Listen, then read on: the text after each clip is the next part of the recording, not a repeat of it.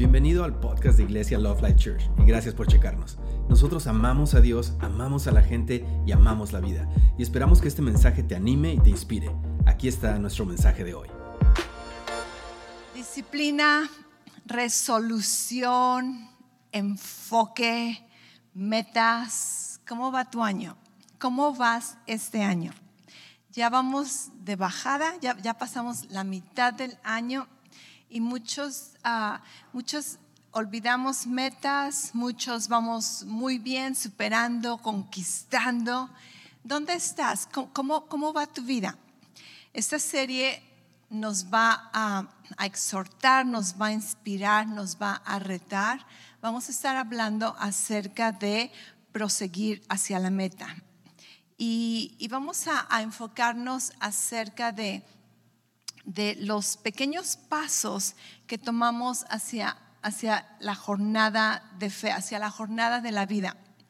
Y hablando de nuestra serie, Prosigo a la meta. Di conmigo, prosigo a la meta. Aun si no estás prosiguiendo por fe, di conmigo, prosigo a la meta. Ok, este es nuestro año. El tema de nuestro año se llama sin rendirse. Quiere decir que si estás cansado, que si te distrajiste, que si te aburriste, no le hace. Aún aburrido, aún cansado, vamos a proseguir hacia la meta, ¿verdad? Filipenses 3:14, dice el apóstol Pablo, prosigo a la meta para alcanzar el premio. Y estaba elaborando todas estas, los puntos que vamos a hablar en este día. Y después se me ocurrió, ¿cuál es la meta? ¿Cuál es la meta? Porque muchas veces la razón por la que no continuamos prosiguiendo es porque no tenemos ni siquiera una meta. Y para aquellos que necesitan ayuda con una meta, no sé cuántos de ustedes se acuerdan de 3 metas que nuestro pastor nos sugirió que pusiéramos enfrente de nosotros a principios de año, y era tener tu devocional. En el momento que te despiertas, pasar un tiempo en la presencia de Dios, en su palabra. Eso no requiere cierto tiempo, tú determinas el tiempo, pero tener un devocional. No empieces tu día sin poner a Dios primero.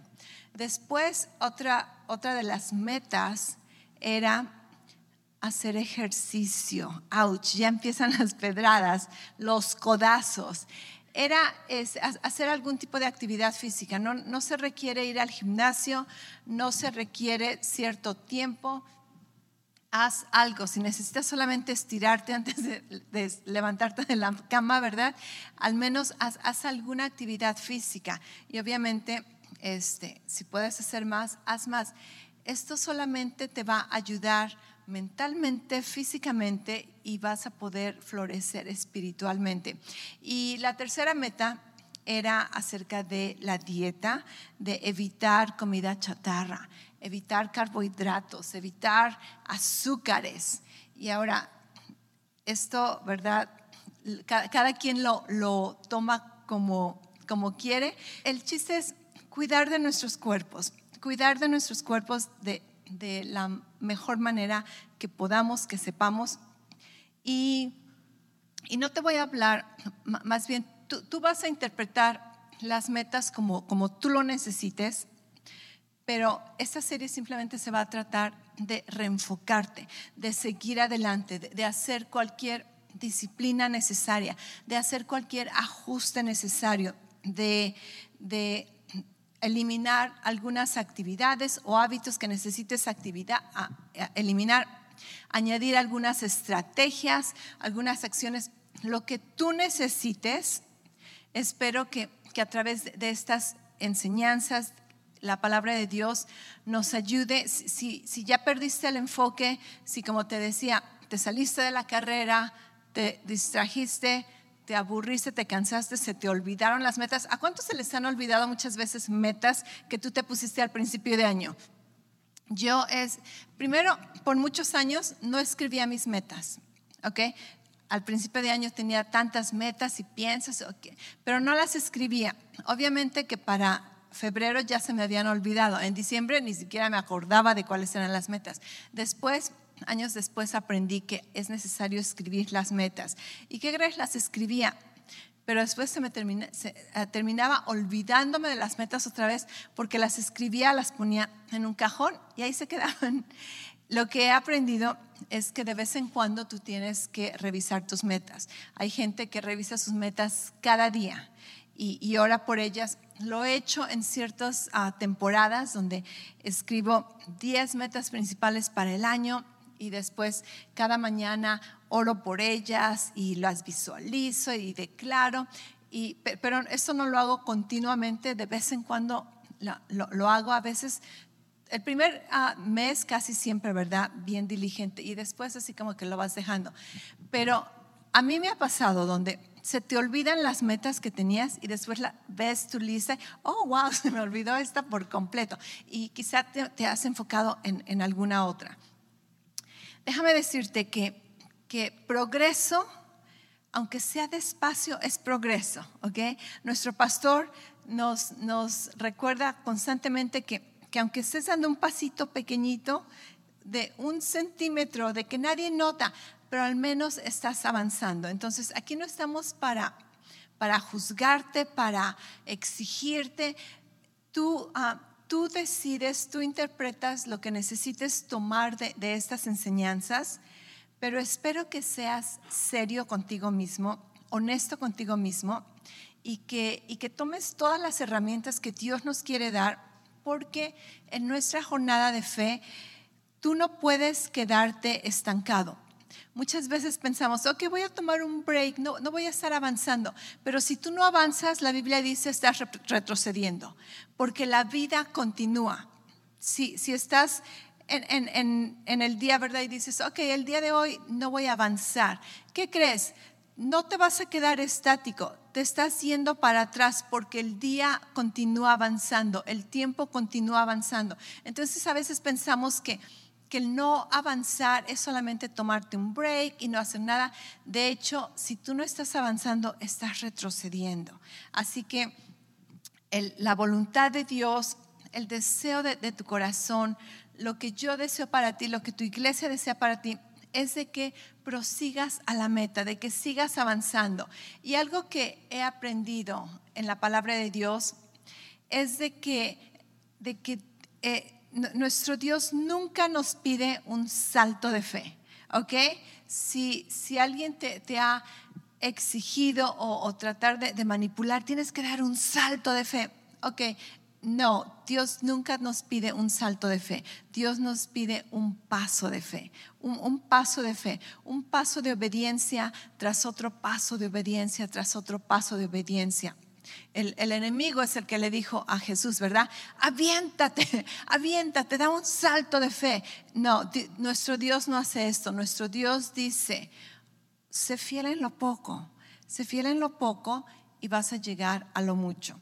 El día de hoy, el enfoque de hoy, si te vas a acordar de algo de este mensaje, es de que las victorias pequeñas, las victorias secretas, son muy importantes para futuras victorias. Y el día de hoy vamos a hablar de un tema que muchas veces no es tan significativo. ¿Cuántos conocen la historia de David y Goliat? Algunos, ok, creo que muchas veces ni siquiera eres cristiano y conoces la analogía. Conoces lo que significa una persona débil, joven, inmadura, enfrentándose a un gigante, ¿verdad? Y eso es casi el concepto general que todos tenemos acerca de David y Goliat. David y Goliat. Pregúntale a alguien que no es cristiano, que no conoce de la Biblia, pero seguramente ha escuchado esta analogía. David y Goliat. Enfréntate a un gigante y puedes vencer al gigante con fe, con estrategias, lo que tú quieras hablarle. Pero lo que se trata el día de hoy es ir un poquito antes de la historia de un gigante y mirar a David venciendo al león y al oso. ¿Sabías que David venció un león y al oso?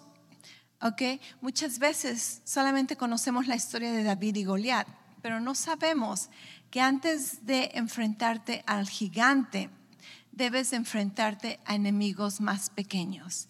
Y cuando vencemos, cuando tenemos victorias secretas, cuando tenemos victorias en áreas pequeñas, esto determina cómo vas a mirar las victorias futuras, los enemigos grandes. Así que vamos a leer algunos versículos. Ve conmigo a 1 Samuel, capítulo 17, versículo 34 al 37.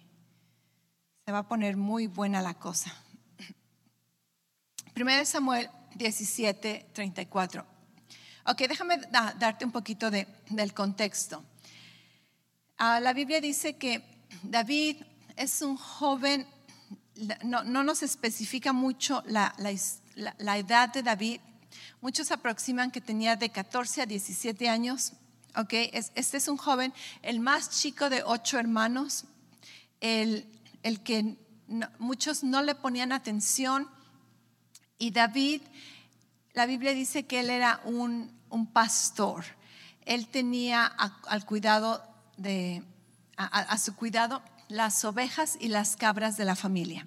Entonces, los hermanos mayores estaban muy altos, muy ponchados y estaban en el ejército. Eran personas importantes. El papá estaba súper orgulloso de estos hermanos mayores, de los 3 mayores. Los otros la Biblia no menciona mucho. David es el más chico y David se la pasa en las montañas cuidando de las ovejas y de las cabras. Y entonces después se va con el rey Saúl, lo contratan para que sea el escudero del rey, pero David no estaba como tiempo completo con el rey Saúl. La Biblia dice que David iba y venía, iba a cuidar las ovejas y después lo mandaba a llamar el rey, estaba con el rey unos días, después se regresaba.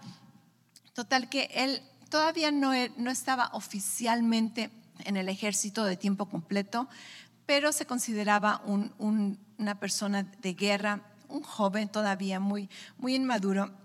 Entonces, en una ocasión, el papá lo llama y le dice: David, ve y llévale estas tortas a tus hermanos. No eran tortas, era pan. Llévale este queso a su jefe para que los trate bien. Y entonces David va, pero algo súper interesante. Vamos a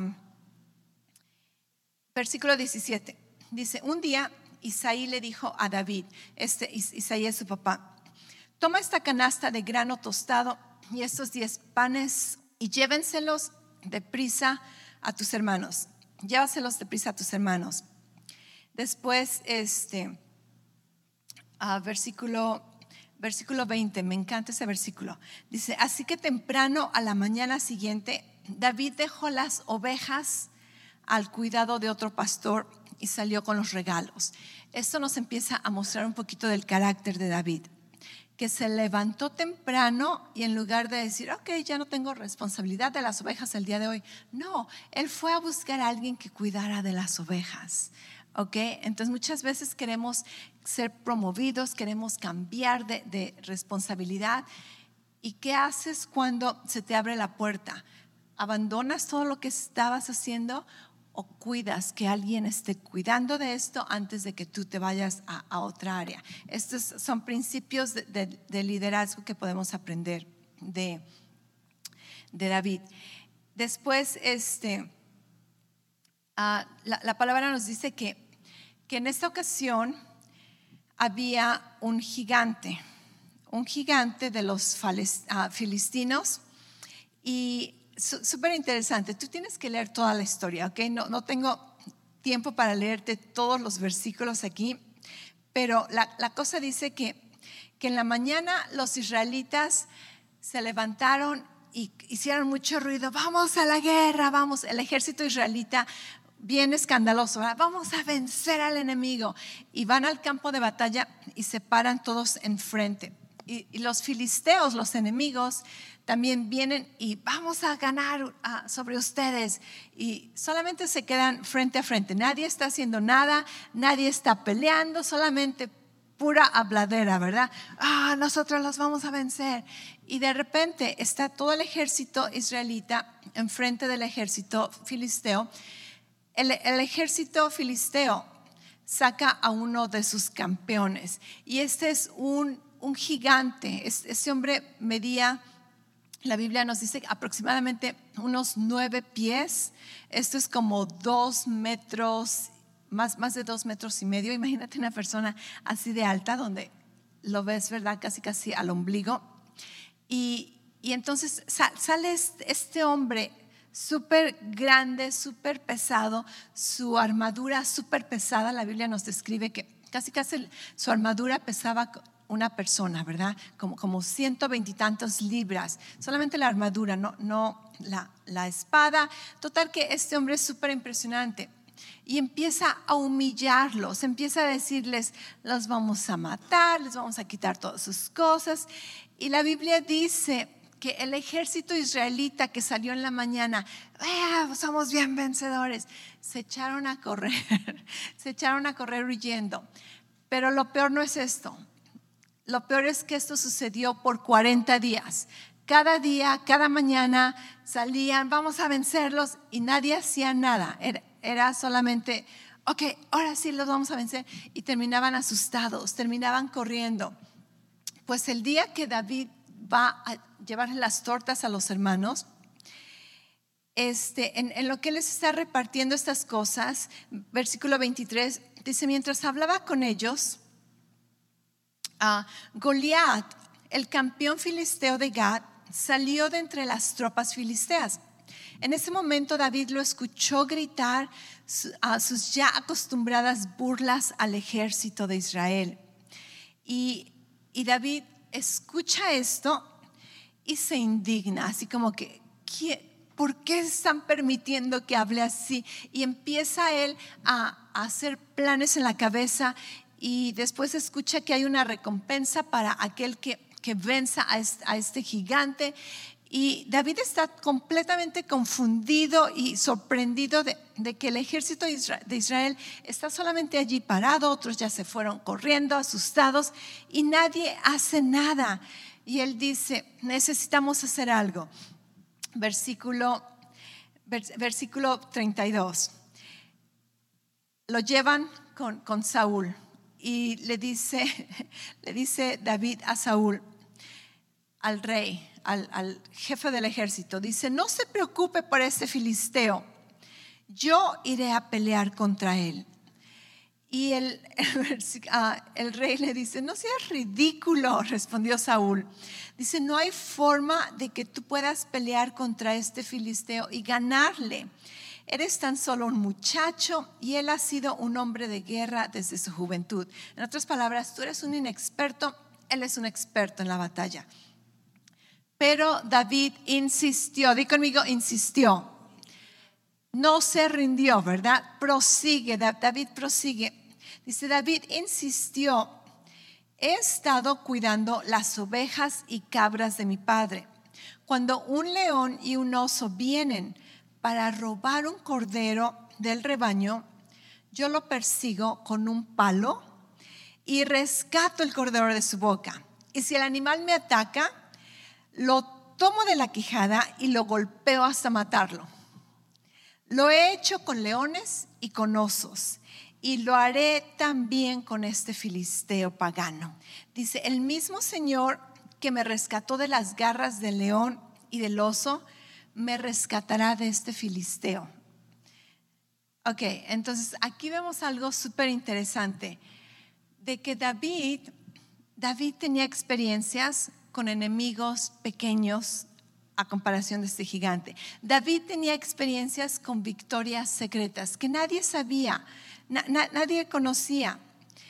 Y él dice, porque he vencido en estas cosas pequeñas, sé que puedo vencer con esto grande. Y no solamente porque lo he hecho con mis fuerzas, sino porque sé que Dios me ha ayudado.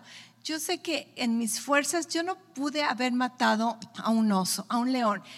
¿Cuántos saben que muchas personas han muerto siendo atacados por leones o por osos, aun cuando tenían rifles, aun cuando tenían armadura?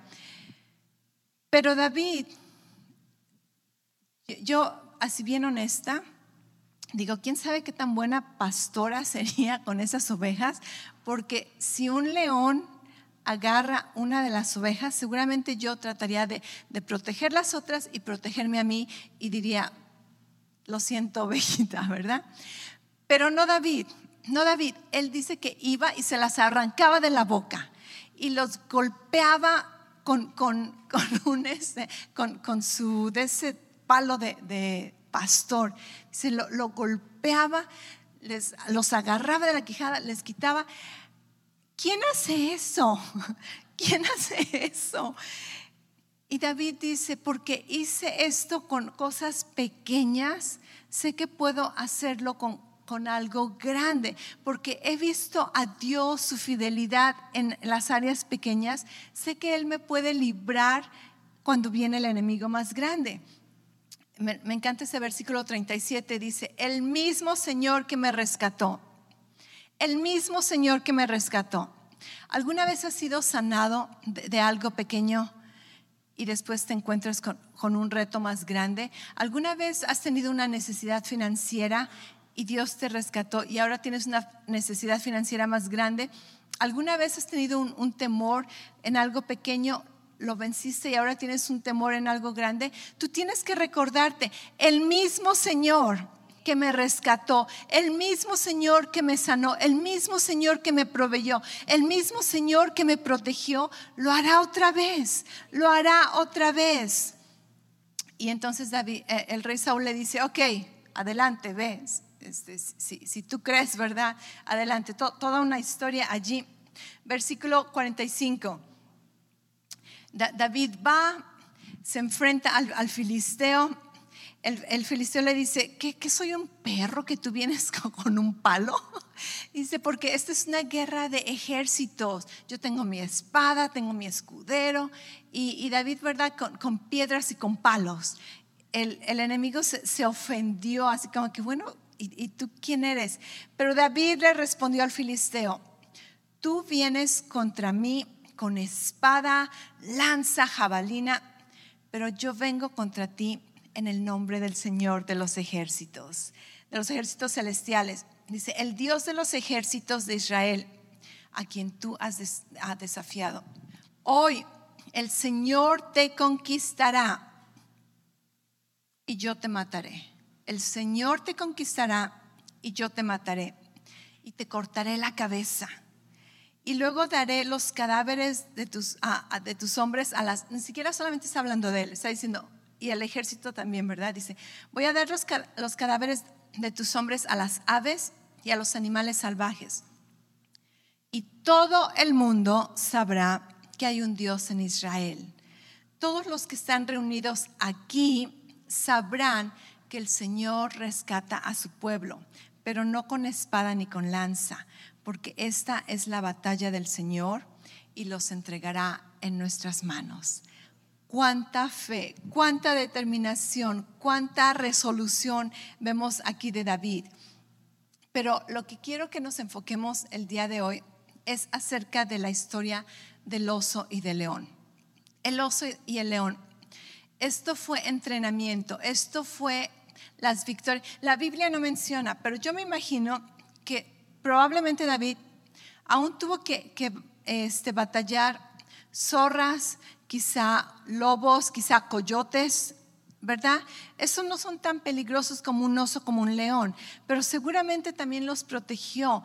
¿Sabías que los pastores en ese tiempo de la Biblia, los pastores vivían en las montañas con las ovejas? No eran como muchos aquí, ¿verdad? Ahora que los llevas el día de hoy a la montaña, que coman y regresas. No, los pastores se quedaban a vivir allí y muchas veces vivían en cuevas.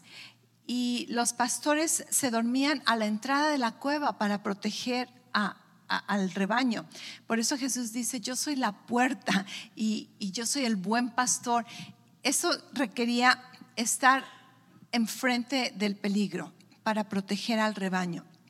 Y seguramente que antes de que hubiera un oso, de un león, hubo una zorra, hubo un coyote, hubo una víbora, no lo sé. La Biblia otra vez no nos menciona esto. Pero hubo victorias pequeñas antes de enfrentarse a una victoria más grande. Venció sobre enemigos pequeños antes de vencer sobre enemigos más grandes. Y todo eso tiene que ver con la perspectiva. Cuando David vio al gigante, él no vio a un gigante, él vio un reto más, pero su perspectiva era diferente a la perspectiva de los israelitas, aún del mismo rey. Y eso quiere decir que David podía ver cosas diferentes. Y aquí me llama mucho la atención que muchas veces tenemos la misma situación, pero estamos viendo diferentes cosas. Cuando estaba escribiendo mis notas, me acordé de diferentes situaciones donde mi hijo Daniel estaba chiquito. Me acordé de dos ejemplos principalmente. El primero fue de que en una ocasión uno de sus carritos se le rompió y vino bien triste, ¿verdad?, a enseñarme su carrito y él triste de que el carrito está roto. Esta era su perspectiva. Mi perspectiva es: saca el super glue y pégalo y no hay problema. Estamos viendo el mismo problema, diferente perspectiva. El otro ejemplo que me acordé, no sé por qué este ejemplo continuamente lo tengo en la cabeza, es de que en una ocasión andábamos de viaje y estábamos en una tienda y Daniel llevaba su carrito, un carrito amarillo que era su favorito. Era de la película de Cars 2, ¿verdad? Creo que era Jeff Corvetti. Y ese carrito amarillo le fascinaba. Y está jugando en la tienda y de repente se le cae el carrito detrás de un mostrador y muebles de la tienda, pero muebles fijos que no se pueden mover. Entonces el carrito se fue como en un hoyo y ahí se quedó, no pudimos sacarlo. Y él empezó a llorar. Creo que la razón por la que me acuerdo fue la primera vez que él experimentó como una pérdida, un dolor de pérdida emocional porque estaba muy encariñado con este carrito. Y me acuerdo que su perspectiva es: lo perdí, aquí está. Mi perspectiva inmediatamente fue: vamos a una tienda de Disney ahorita, cuando estaban las tiendas de Disney, y le compramos otro. Y si no lo encontramos, lo compramos en línea. La misma situación, diferente perspectiva. Diferente perspectiva. Él estaba viendo una pérdida, yo estoy viendo una solución. Y David, eso es lo que hizo. Cuando todo el mundo veía un gigante, él veía un reto. Él veía: esto no es nada. Si Dios pudo hacer victorias a través de mí, yo no podía matar un oso, yo no podía matar un león, pero Dios lo hizo a través de mí. Entonces esto no es nada. Dios lo puede hacer. Diferente perspectiva. Tu perspectiva en las victorias pasadas te va a dar la confianza y la determinación para enfrentar victorias, para enfrentar retos más grandes en el futuro. Algo que me encanta del rey David, antes de que fuera rey obviamente, es de que él no tenía una mentalidad de víctima. Él no tenía una mentalidad de víctima. Muchas personas miran lo que les ha pasado, las cosas terribles que les ha pasado, y las usan como excusa para su comportamiento.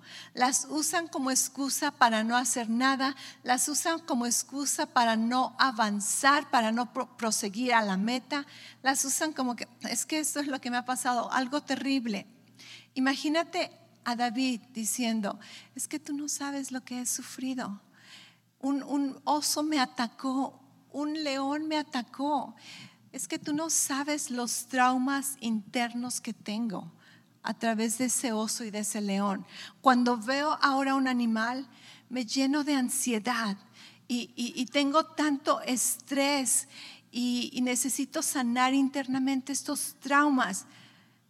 Diferente perspectiva.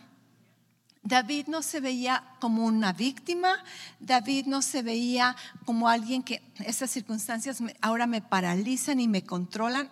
Algo que me sucedió horrible, terrible, voy a permitir que mi vida se quede estancada allí y ya no voy a proceder porque lo que me pasó en el pasado, lo que te pasó en el pasado pudo haber sido terrible. Pudo haber sido injusto, pudo haber sido tan peligroso, pudo haber sido lo peor que te pueda haber pasado. Pero ¿qué crees? Se quedó en el pasado. Ahorita ya no estás en esa situación.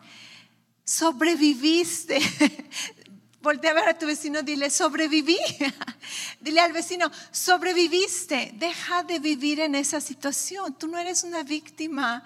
Tú no eres una víctima. Tú puedes sobrepasar los traumas. Cambia de perspectiva. Cambia de perspectiva. David no se veía a sí mismo como una víctima. Él no usó esas historias para explicar el trauma en su vida, cuán deprimido estaba. David tuvo muchas oportunidades, la Biblia nos muestra, para estar deprimido y sentirse rechazado por la familia, por la sociedad. Pero él se veía diferente. Él se veía como una persona vencedora. ¿Por qué? Porque él fue diligente en vencer los enemigos pequeños.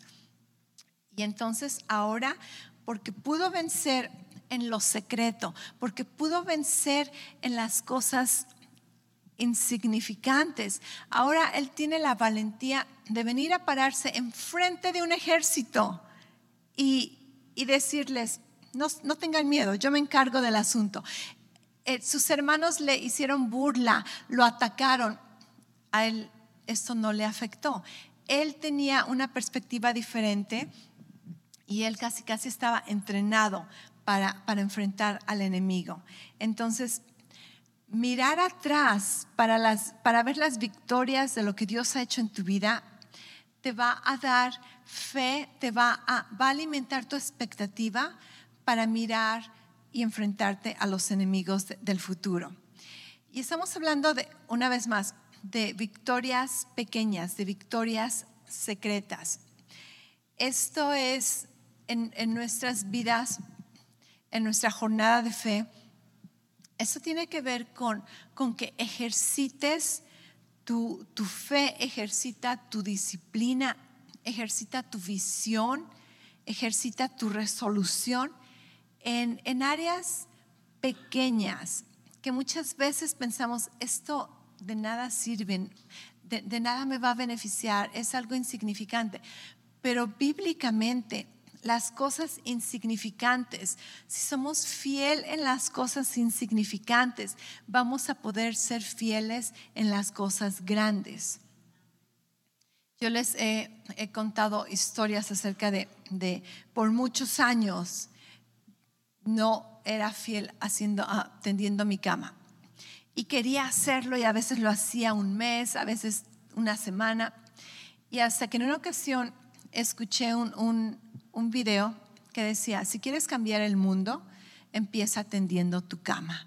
Wow, dije, Dios, yo quiero cambiar el mundo. Voy a empezar tendiendo mi cama. Y me hice el hábito de tender la cama. Ahora no puedo salir de mi cuarto sin que mi cama esté tendida en la mañana, inmediatamente, casi inmediatamente muchas veces. Y cosas pequeñas. Y una vez que pude vencer ese hábito que por años no lo había hecho, me sentí poderosa, me sentí que podía cambiar el mundo. Y después empecé, a organizar mi cuarto. Y escuché que tu cuarto debe de ser un lugar que te causa descanso, no un lugar que te causa estrés. Un cuarto organizado es un cuarto donde tú puedes descansar. Y me propuse que mi cuarto iba a ser este santuario donde nuestro cuerpo puede descansar. Y son cosas pequeñas, tú dirías, nadie lo ve, nadie se da cuenta, solamente mi esposo y yo, ¿verdad? Pero cosas pequeñas me dio la confianza de decir, wow, puedo ser disciplinada, puedo ser organizada. Y entonces empiezas a crecer y a crecer en otras áreas donde tú dices, vencí ese oso de la cama, vencí el león del closet. Ahora puedo enfrentarme al gigante, ¿verdad? De la despensa o a lo que el garage. Es bien importante en el área física. Nuestro pastor nos ha dicho que muchas veces queremos creer por milagros en nuestros cuerpos, una sanidad en nuestro cuerpo. Empieza con un dolor de cabeza. Cuando tienes un dolor de cabeza, en lugar de que vayas por el Tylenol, por cualquier pastilla, un dolor de estómago, no corras a la medicina. Párate en fe, algo insignificante. Esto es ni siquiera muchas veces un oso o un león. Este es un conejo, no sé. Algo que no sea de peligro para tu vida.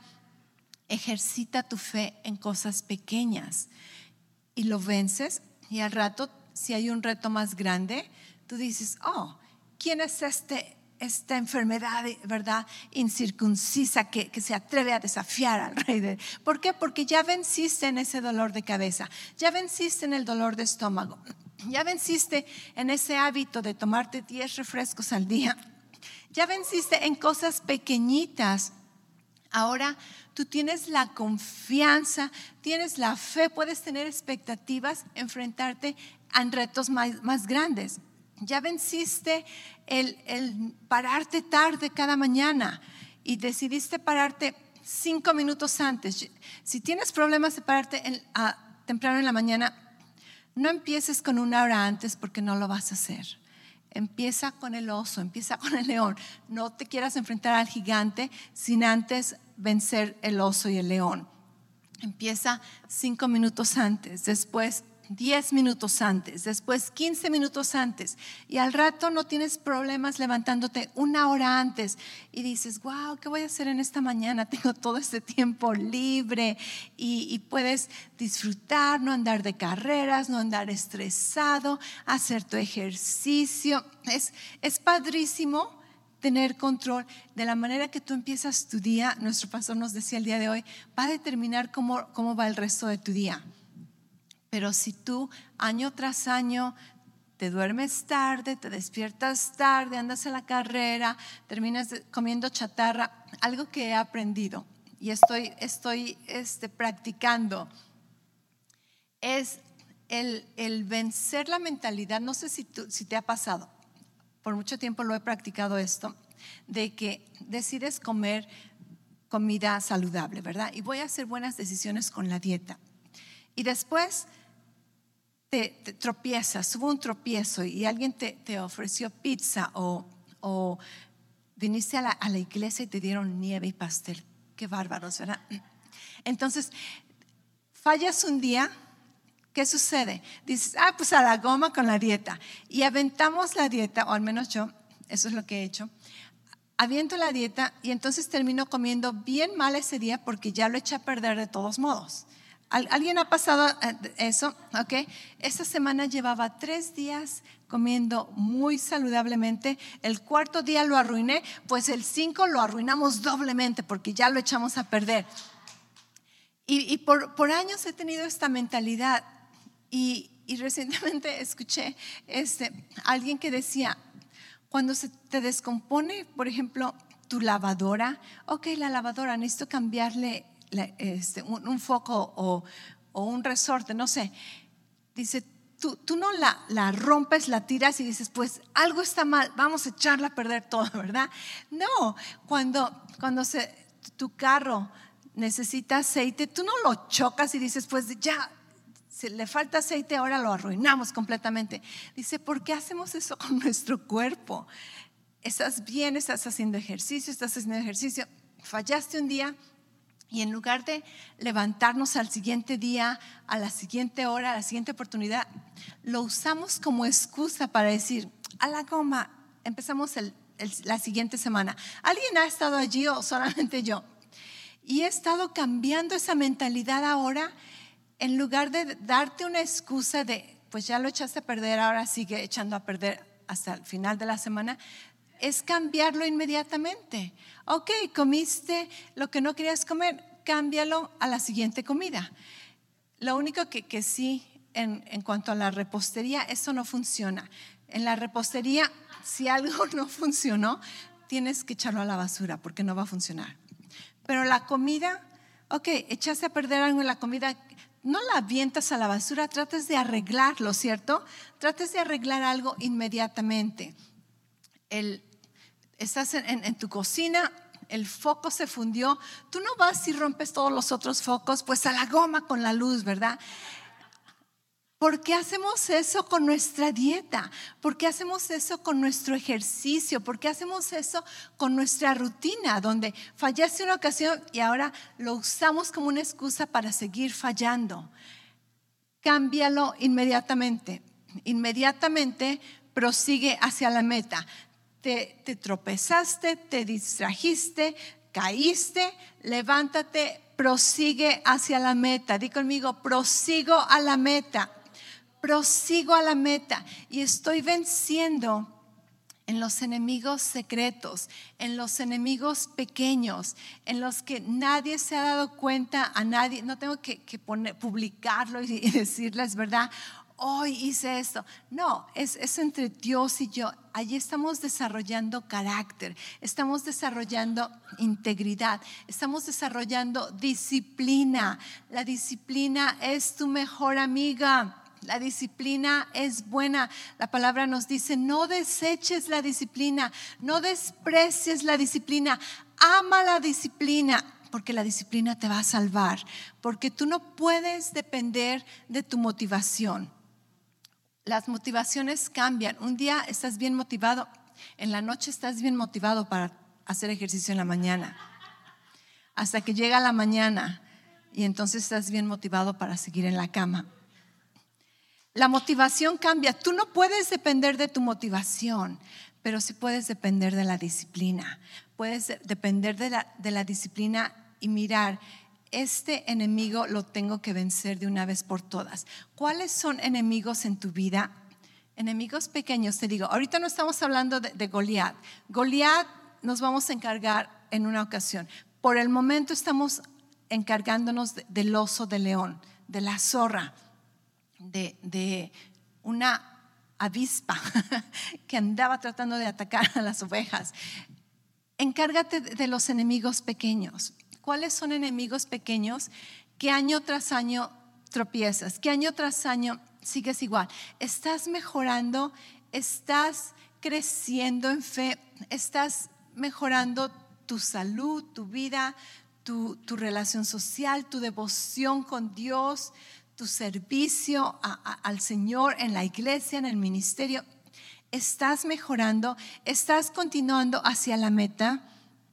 Nuestro mundo te necesita.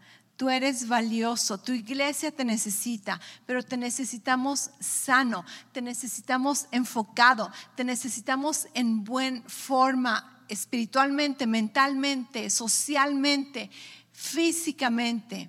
Financieramente te necesitamos firme, pero la única manera en que vas a estar firme es si tú te comprometes contigo mismo y con Dios en vencer a los enemigos pequeños.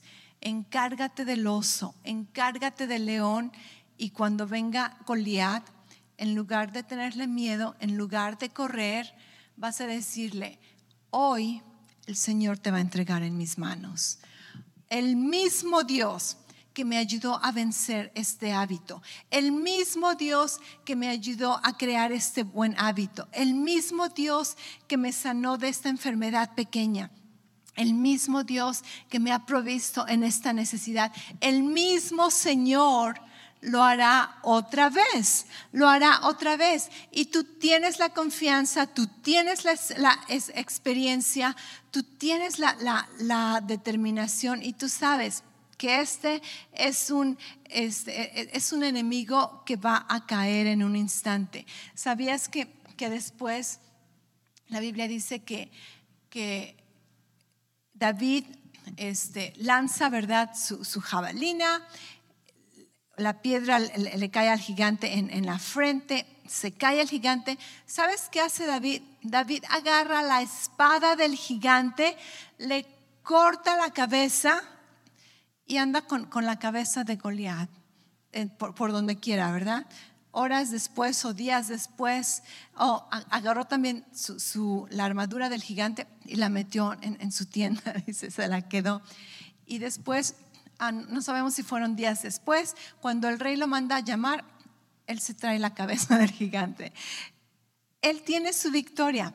Él le dice, esto no es nada, mira, aquí está mi victoria, aquí está la prueba de mi victoria.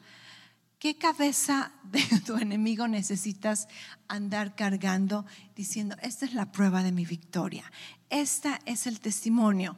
Yo sé que para los hombres quizá les emociona esta ilustración, para las mujeres así como que, qué asco, lo sé. Pero donde tú sabes que venciste una imposibilidad. Venciste una imposibilidad, un reto que todo el mundo decía es imposible, tú jamás vas a poder. ¿Quién te crees que eres? Pero tú dices, el mismo Dios, lo vencí las áreas pequeñas, vencí el oso, me enfrenté al león, aunque tenía miedo, aunque me pudieron haber matado, aunque me pudieron haber atacado, lo maté a palazos. Le abrí la boca y el Señor me dio la victoria. Y entonces cuando viene Goliat, dice, delante del gigante, ¿verdad? No voy a temer, voy a verlo y decir, esto no es nada, porque estoy entrenado, porque me he disciplinado, porque he sido fiel en lo poco, puedo enfrentarme a lo mucho. Este es tu año de no rendirte. No te rindas. El mismo Señor que te va a ayudar en las áreas pequeñas te puede ayudar en las áreas grandes. Pero si tú no conoces la victoria en cosas pequeñas, vas a terminar aterrorizado cuando venga una situación grande. Empieza el entrenamiento. Yo sé que muchos han estado bien entrenados y cada vez enfrentamos gigantes más grandes. Otros quizá apenas estén enfrentándose con el oso, con el león. Cualquier enemigo de cualquier tamaño que estés enfrentándote, sé fiel, continúa, sé persistente, amén. Sé persistente, no te des por vencido, no te me des por vencido. La palabra nos dice, nosotros no somos de los que retroceden, Vamos a terminar este año en victoria, vamos a terminar este año regocijándonos en los retos, en los logros que hemos conseguido, porque continuamos avanzando, quizá no corriendo, quizá gateando, quizá arrastrarnos, pero seguimos avanzando. Prosigo a la meta. Gracias otra vez por escucharnos. Para oír más mensajes alentadores como este, asegúrate de suscribirte y checar nuestro canal de podcast para escuchar episodios anteriores. Si te gustó lo que recibiste, por favor considera calificarlo y compartirlo con tu familia y amigos. Para más información respecto a Love Life y cómo conectarte con nosotros, ve a lovelife.church. Te amamos y estamos creyendo lo mejor de Dios para ti.